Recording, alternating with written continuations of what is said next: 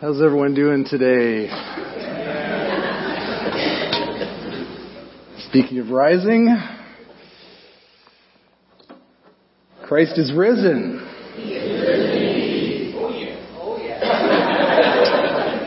I knew somebody would keep that going, which is great.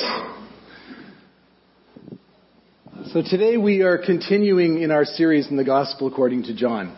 And we leapt ahead in John for Good Friday and Easter Sunday, but we're now resuming our regular programming, if you will.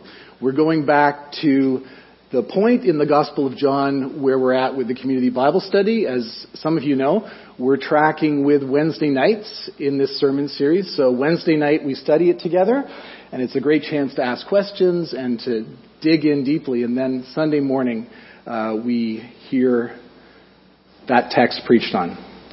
So today we're going to look at the story of Lazarus in John 11. And really the timing is perfect because it allows us to reflect a little more on resurrection, which Easter Sunday is all about. But Christians for centuries have considered every Sunday to be a celebration of the resurrection. And that's partly why during Lent we don't count the Sundays, because on Sunday we are all about resurrection and hope. And all year we could say the same thing, right? So we pick up the story in John 11, and Jesus has been made aware of a situation where his friend Lazarus is sick. So Lazarus' sisters, Martha and Mary, send word to Jesus that Lazarus is sick. And Jesus at this point is a fair distance from Bethany where they live. And he's right now in trouble with the authorities. So people are out to get Jesus. And we're going to pick up the story at verse 17. And for some reason, Jesus doesn't go right away to Bethany. He waits. And he arrives at a certain time later. And the last thing that his disciples say, Thomas in particular, before he gets to Bethany is when they're about to leave, Thomas says, let us go and die with Jesus, because they're going back into real danger because the authorities are out to get Jesus at this point. So that's the background to this text. Let's pray before we open up our Bibles.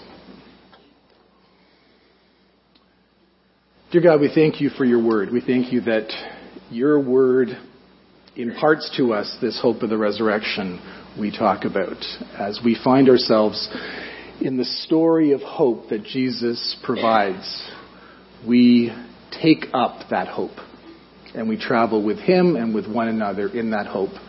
And as we do that, we wrestle with your word, because your word is that story for us. You alone have the words of eternal life. And so we pray that you would speak eternity into our hearts and minds this morning. We thank you that you alone can do that by your grace. In Jesus' name, amen.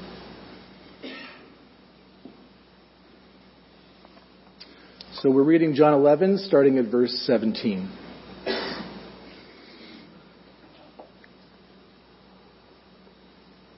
On his arrival in Bethany, Jesus found that Lazarus had already been in the tomb for 4 days. Now Bethany was less than 2 miles from Jerusalem, and many Jews had come to Martha and Mary to comfort them in the loss of their brother. When Martha heard that Jesus was coming, she went out to meet him, but Mary stayed at home. Lord, Martha said to Jesus, if you had been here, my brother would not have died. But I know that even now God will give you whatever you ask. Jesus said to her, your brother will rise again. Martha answered, I know, he will rise again in the resurrection at the last day. Jesus said to her, I am the resurrection and the life. The one who believes in me will live even though they die. And whoever lives by believing in me will never die. Do you believe this? Yes, Lord, she replied. I believe that you are the Messiah, the Son of God, who has come into the world. After she had said this, she went back and called her sister Mary aside.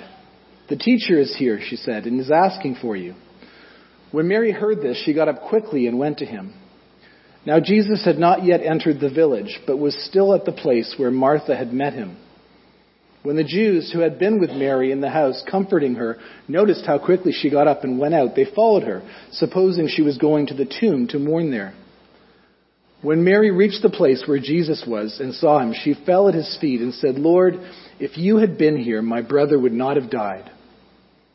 When Jesus saw her weeping, and the Jews who had come along with her also weeping, he was deeply moved in spirit and troubled.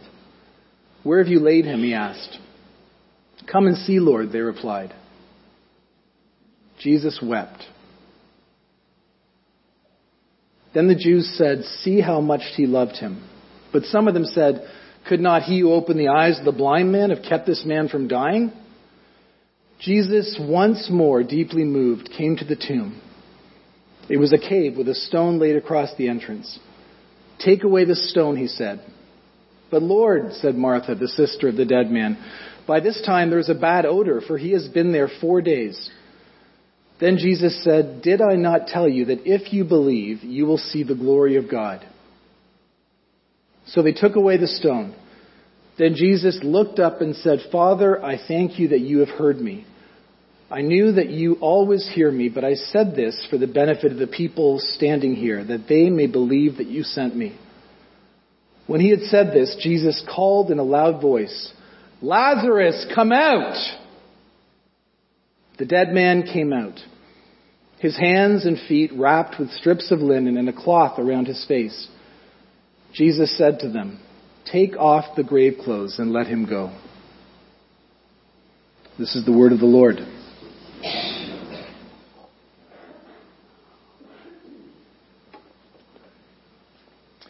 Here in John 11, as we reflect on death and resurrection, we see what Jesus has to offer. In the face of death, Jesus offers, first of all, hope. He embraces sorrow, and he expresses anger. And all of these things lead in the end to restoration. So then 3 responses to death and to suffering, which most of us are probably familiar with. Hope, sorrow, and anger. And in the end, Jesus provides restoration. When Jesus arrives in Bethany, he encounters Mary and Martha, the 2 sisters of Lazarus.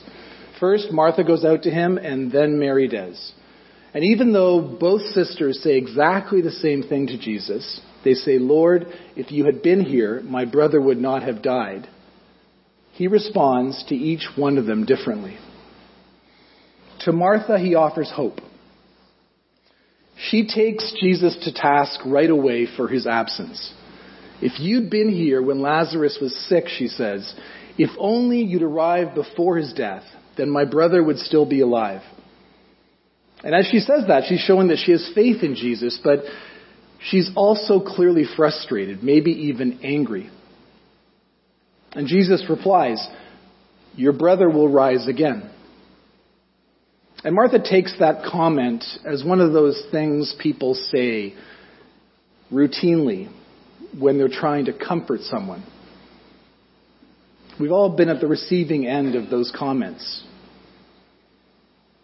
Now, we need to have a bit of background here to what Jews believed about the resurrection of the dead.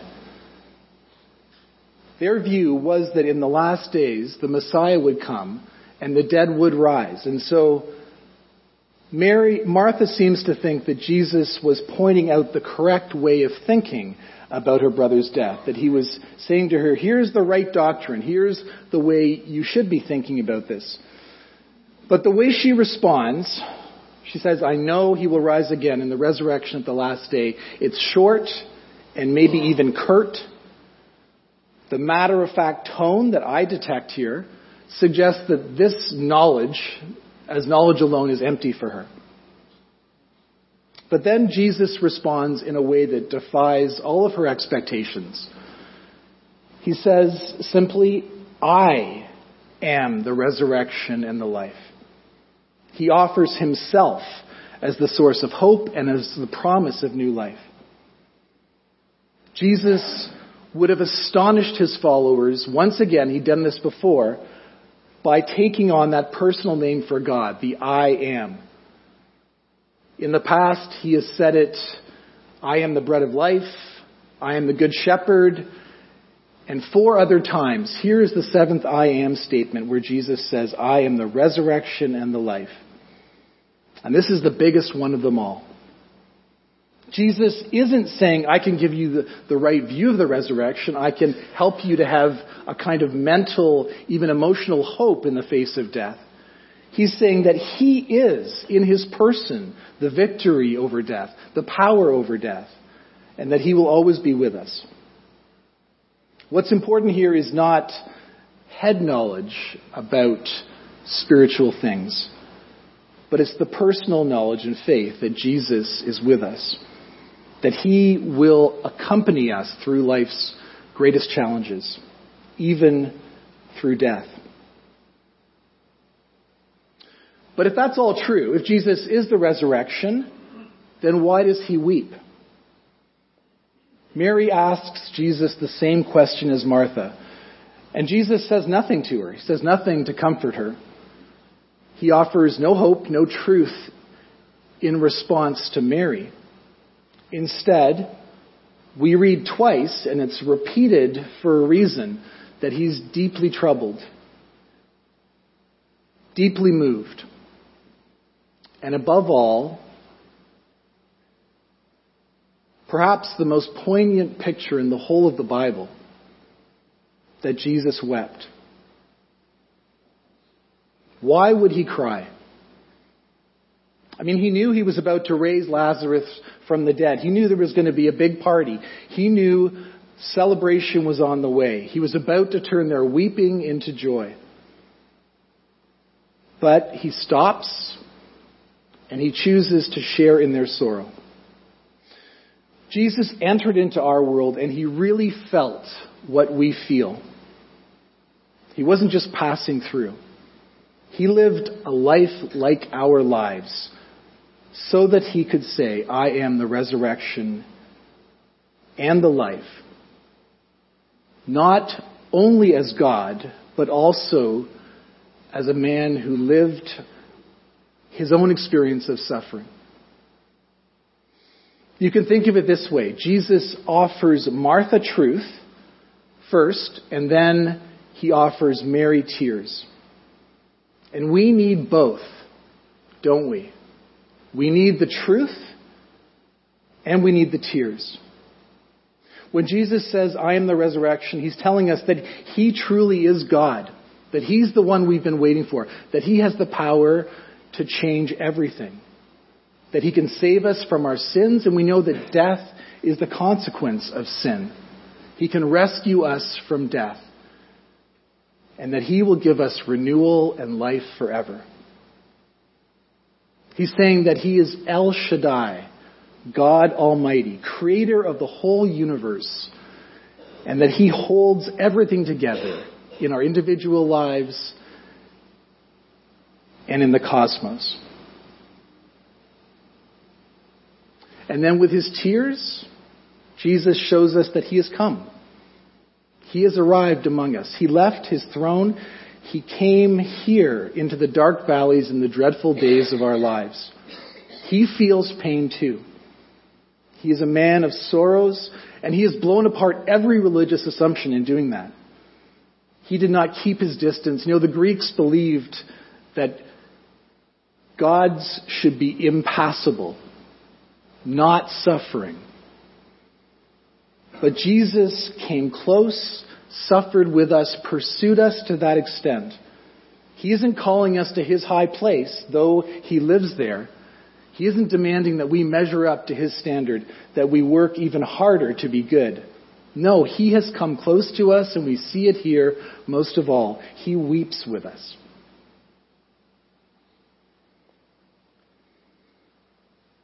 So how do we respond to grief?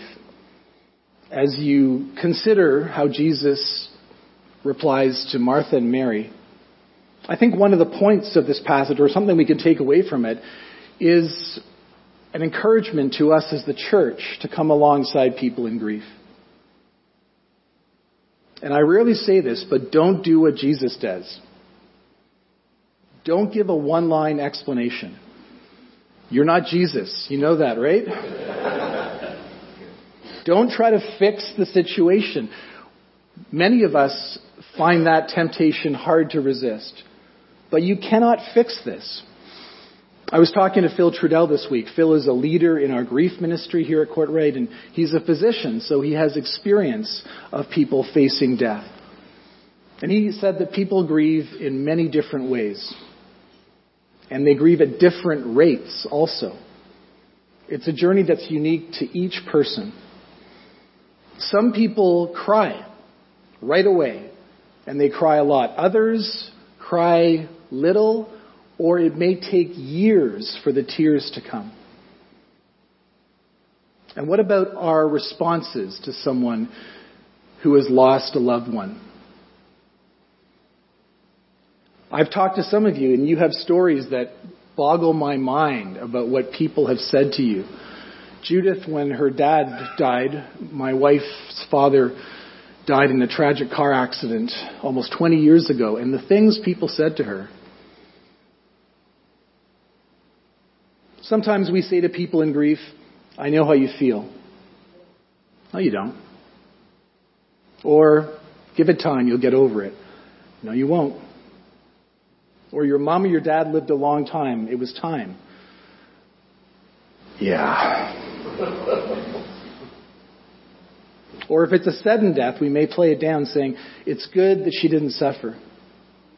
Well, to the person who lost that loved one, there was nothing good about it. When a child has died, or in the case of a miscarriage, a person may say, well, you're young, you can have another. Or at least you have one child already. These are the things not to say. Am I being clear? Other times people suggest, and I think this is the most common one, they do it in the most subtle ways. They suggest that you should get over your grief. And they do it with the best intentions. But church, we are a people of the cross. Easter morning doesn't change that. The hope of the resurrection does not change that. We are acquainted with sorrow. And God calls us as His church to walk with people in their grief, to listen, to learn, and to weep with them. One of the best things you can do is simply ask people to tell you stories about their loved one. That's what I do. If I get a call from the funeral home, especially if it's a family I know nothing about, then of course I'm going to listen. But even if it's someone I know very well, I want to ask, tell me the stories, to give them a chance to talk, to express their love, to remember the good things. Take the time as you come alongside someone in grief.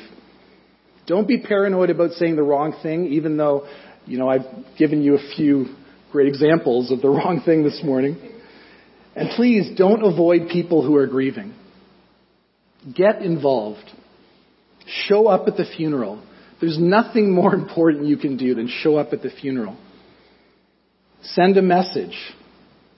If you aren't able to show up at the funeral, or if you don't for some reason, it's not too late to follow up. And pray. And I want to say that for the young people who are here today, if you're in high school or if you're a young adult, there is a particular calling for you. I talked a few weeks ago about how some of us, as we reflected on what Jesus says at the cross to His mother and to John, bringing them together as a new community, not a family of blood, but a family of the church. I suggested that some of us could think of ourselves as grandfathers to young people. But if you're a young person, the support, the encouragement, the difference you can make in someone's life who is older by walking with them in those years is enormous. I remember one time we did a number of years ago, we did communion with tables alongside the sanctuary. We normally do it, either we send out the elements or we have you come up and receive them. We alternate month to month. But we experimented for a year with tables alongside the sanctuary. And I still remember it was right there where Ev's sitting. Everybody else had left. They got up from the table. Some people found that kind of awkward, actually, so we don't do it anymore. But right there at the table, it was Barb. Barb was sitting with Rachel Dawson, who was 16 at the time. And I thought, there we see the church in action. Young and old coming together in such a wonderful way. We had Courtright Connect yesterday. There were 8 of us, and quite a few who were there were new to the church. And I talked about the history of Courtright and how our old building, in 2005, we bought this building, we moved here, but our old building is now Hospice Wellington. Some of you know this. And there are a lot of people from our church who are involved at Hospice Wellington. So how can you choose life? How can you follow Jesus into death with the good news of hope that comes from the resurrection? By not denying death, by not turning away from it like our culture does with such determination, but by loving and weeping with those who are dying, those who have lost someone. So we're called to weep with others, but Jesus is angry too. We're not comfortable with anger, are we? And to think of Jesus as angry, we think of Jesus as the good shepherd. Well, being a shepherd doesn't rule out anger. I got to tell you, I had an uncle who was a shepherd, and he was a harsh Scottish man. Nonetheless, the anger of Jesus leaves us unsure of what to do with it. So we've gone from the hope, first of all, that Jesus offers Martha, through the sorrow that he shares with Mary, and now we encounter his rage. In verse 33, it says, Jesus was deeply moved in spirit and troubled.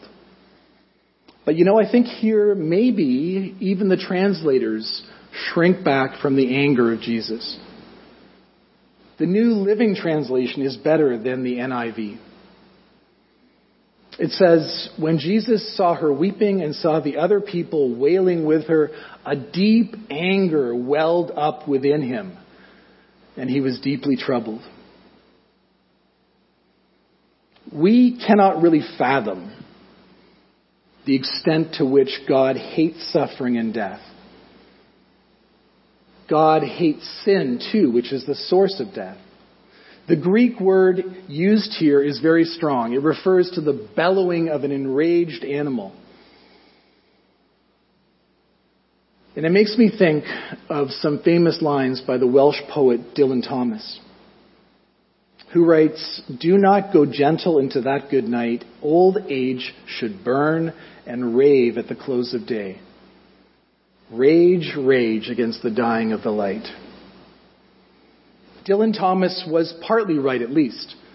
He doesn't deny death like most of our culture. We're afraid of death and we pretend it's not there. Or we say to ourselves wrongly that death is a natural and beautiful thing. It's just the final stage of life. Rest in peace, we say. But deep down, we know that death is not our friend. The Bible says that death is an enemy. In 1 Corinthians 15, the Apostle Paul calls it the last enemy. The anger, the rage of Jesus Christ is directed at death itself, and behind it at the one who has the power of death, and who has come into the world to lie and to destroy. I love the way John Calvin puts this in his commentary on John 11. He describes Jesus as having contemplated the general misery of the whole human race and so burning with a rage at the one who oppresses us. And he says, Jesus advances to the tomb as a champion preparing for conflict. So Jesus bellows. And then, with all the power in the universe, he strides towards that tomb, towards death. And he defeats it. Christ is risen.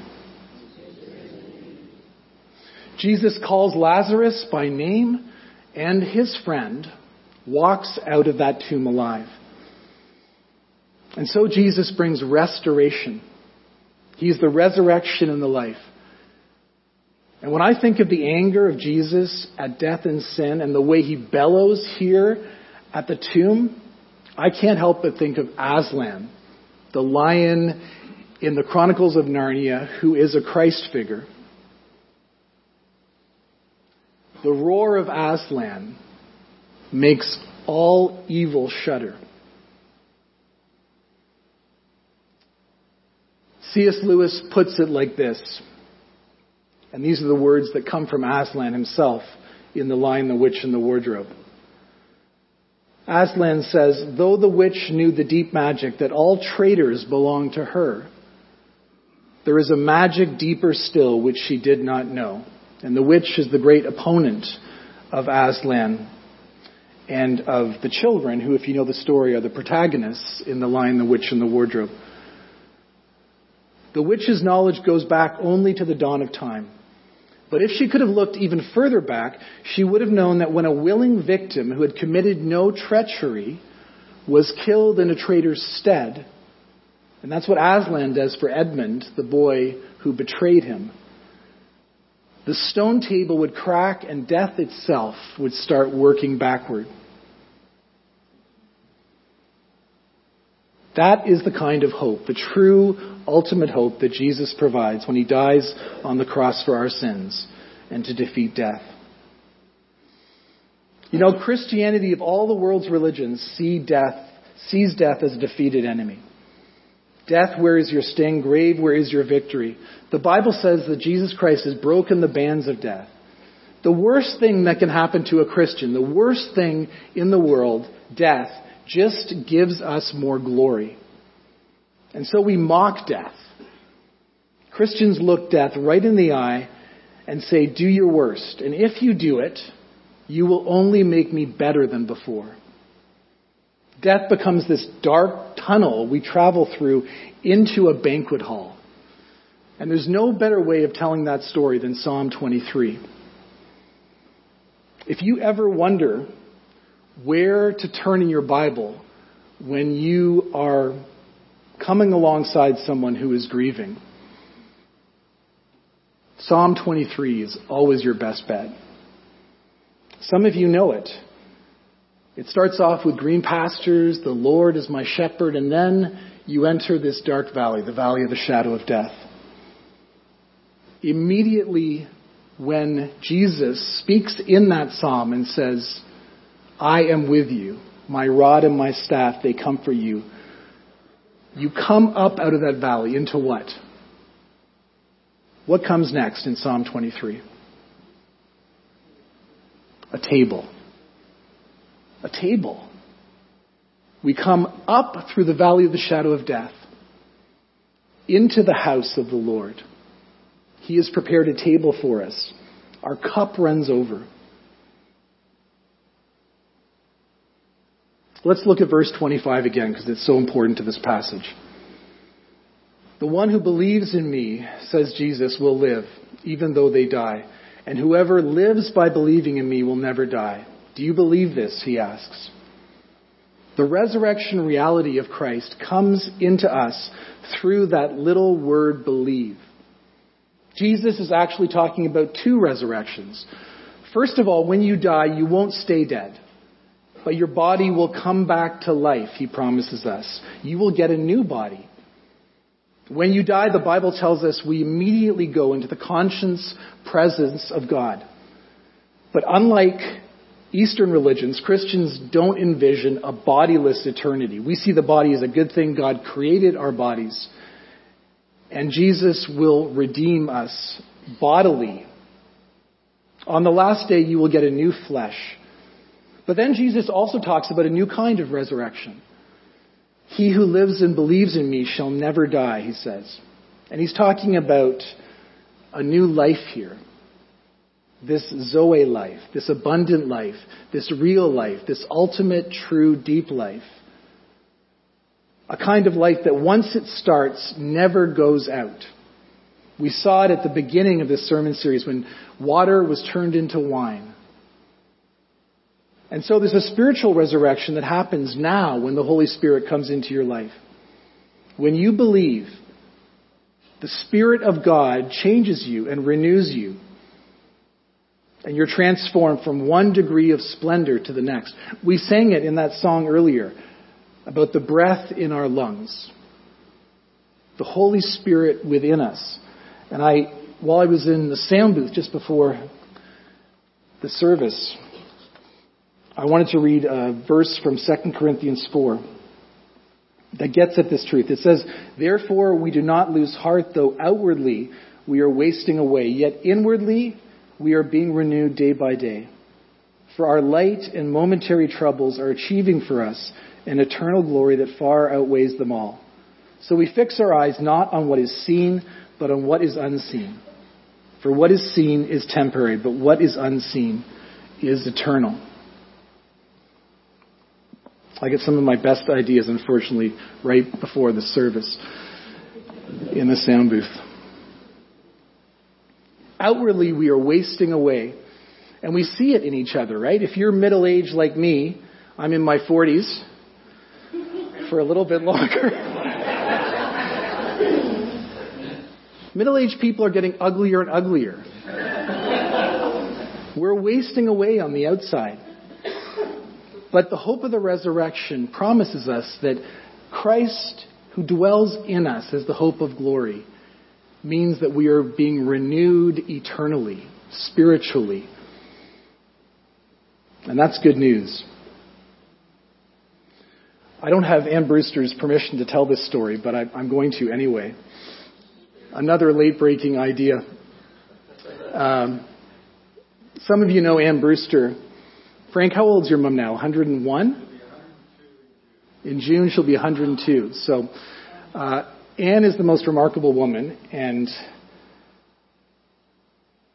I visit her sometimes, and I was at St. Joe's, and a couple of years ago, she was there, and we had a nice visit together, and Anne, as usual, grilled me about predestination. "Tell me why we believe that again, Pastor," she said, among other more pleasant topics of conversation.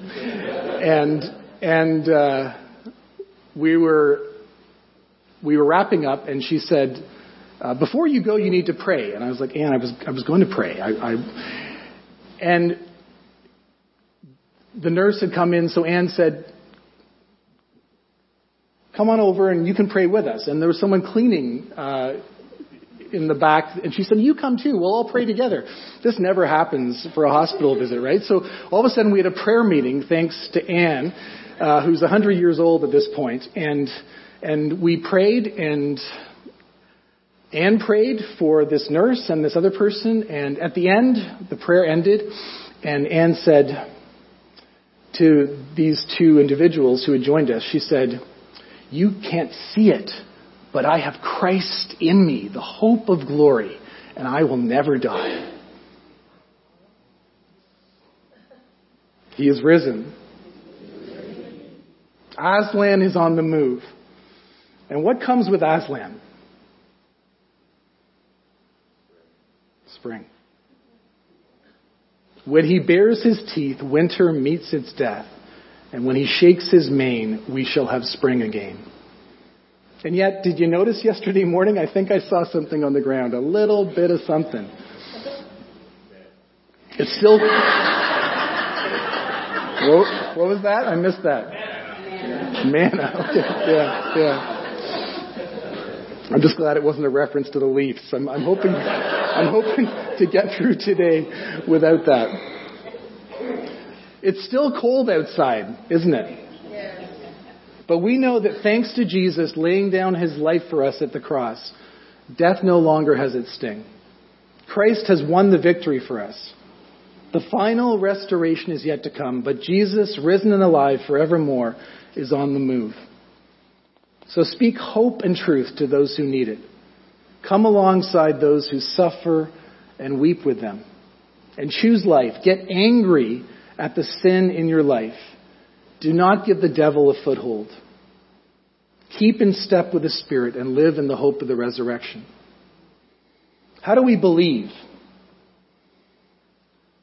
We've established it's not just a head thing, not just knowledge of the right doctrine, as important as that is. Spring's almost here, right?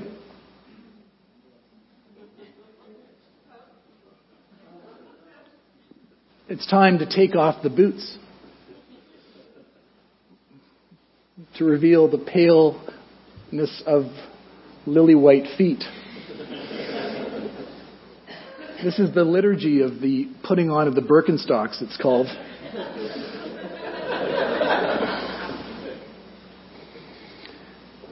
When we believe in Jesus, when we put our hope in Him, it's not a question of how we feel. It's a question of putting Him on. Clothing ourselves in His righteousness. He offers us everything. We put on the Birkenstocks of hope. And then we walk into the future that He calls us to. From winter into spring. You know, when Moses parts the Red Sea, the people of Israel walk through the Red Sea.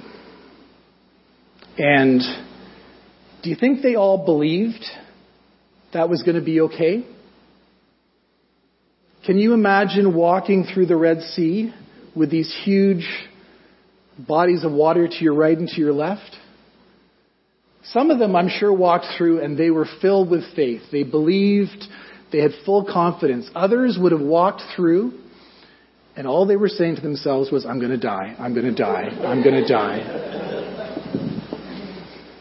Believing in Jesus is not a matter of how you feel. At the cross, Jesus says, it is finished, it is done, and I have done it for you. So walk into the hope of the resurrection. Here's the question I want to leave you with this morning. It's a question we asked on Wednesday night at Community Bible Study. What is the grave that you're in right now that Jesus could help you out of? What is it in your personal circumstances where the light of the hope of the resurrection needs to shine? I'm going to ask you to close your eyes with me.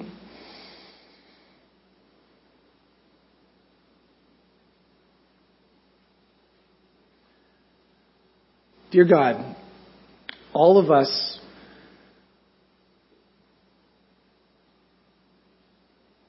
are in the valley in one way or another.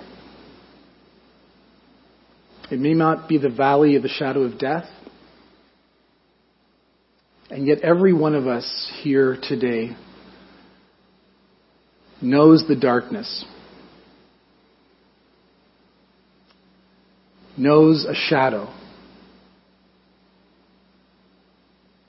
And Lord, we believe and we pray, help us with our unbelief. You are the one who can call people out of the grave. You speak and your words change everything. And so now in the silence, we bring to you our own personal struggles. I encourage you to name in the silence we're going to have now the darkness that you would want Jesus to deliver you from.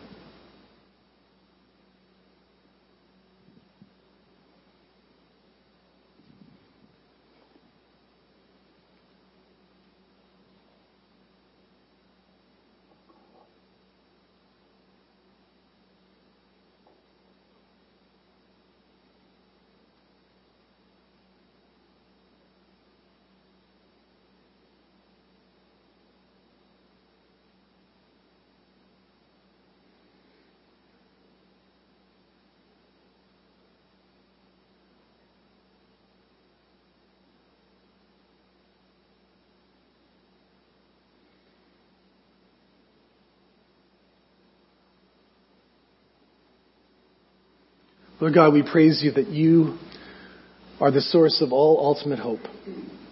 And Holy Spirit, we ask you to guide us from truth to tears to anger to restoration in every area of our lives. We pray for you to come close to us and show us how we can walk in the light in the company of your people, in the faith that you provide as a gift to us. In the hope of the resurrection, we pray. Amen.